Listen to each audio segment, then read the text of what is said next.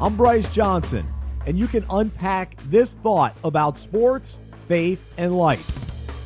One of the biggest topics of the week was how the refs in the Saints and Rams game totally missed a blatant pass interference call as the game was winding down. Assumed to be an obvious pass interference by everyone watching, the refs didn't blow the whistle. The Saints can't believe the refs didn't call a penalty on that play, and the biggest penalty of the day was the one that wasn't called.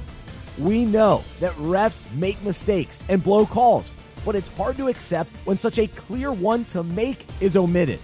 But while many of us are still mad at the refs, what if we were more concerned about our own missed calls and omissions in life?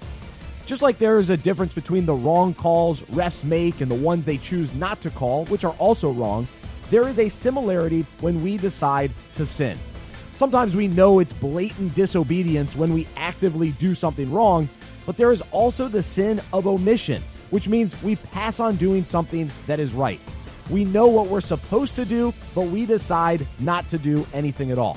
The Bible explains, so whoever knows the right thing to do and fails to do it, for him it is sin. This especially plays out when we see that people need our help or support and we choose to look the other way.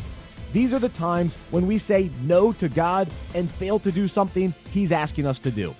Championship weekend was filled with mistakes by the refs, but the flag that will be remembered the most is the one that wasn't thrown.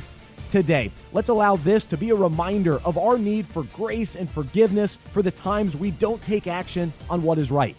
Let's choose to be obedient and realize it's not just about what we do, it also matters what we don't do. I'm Bryce Johnson, and you can unpack that. For more faith and sports, visit unpackingit.com.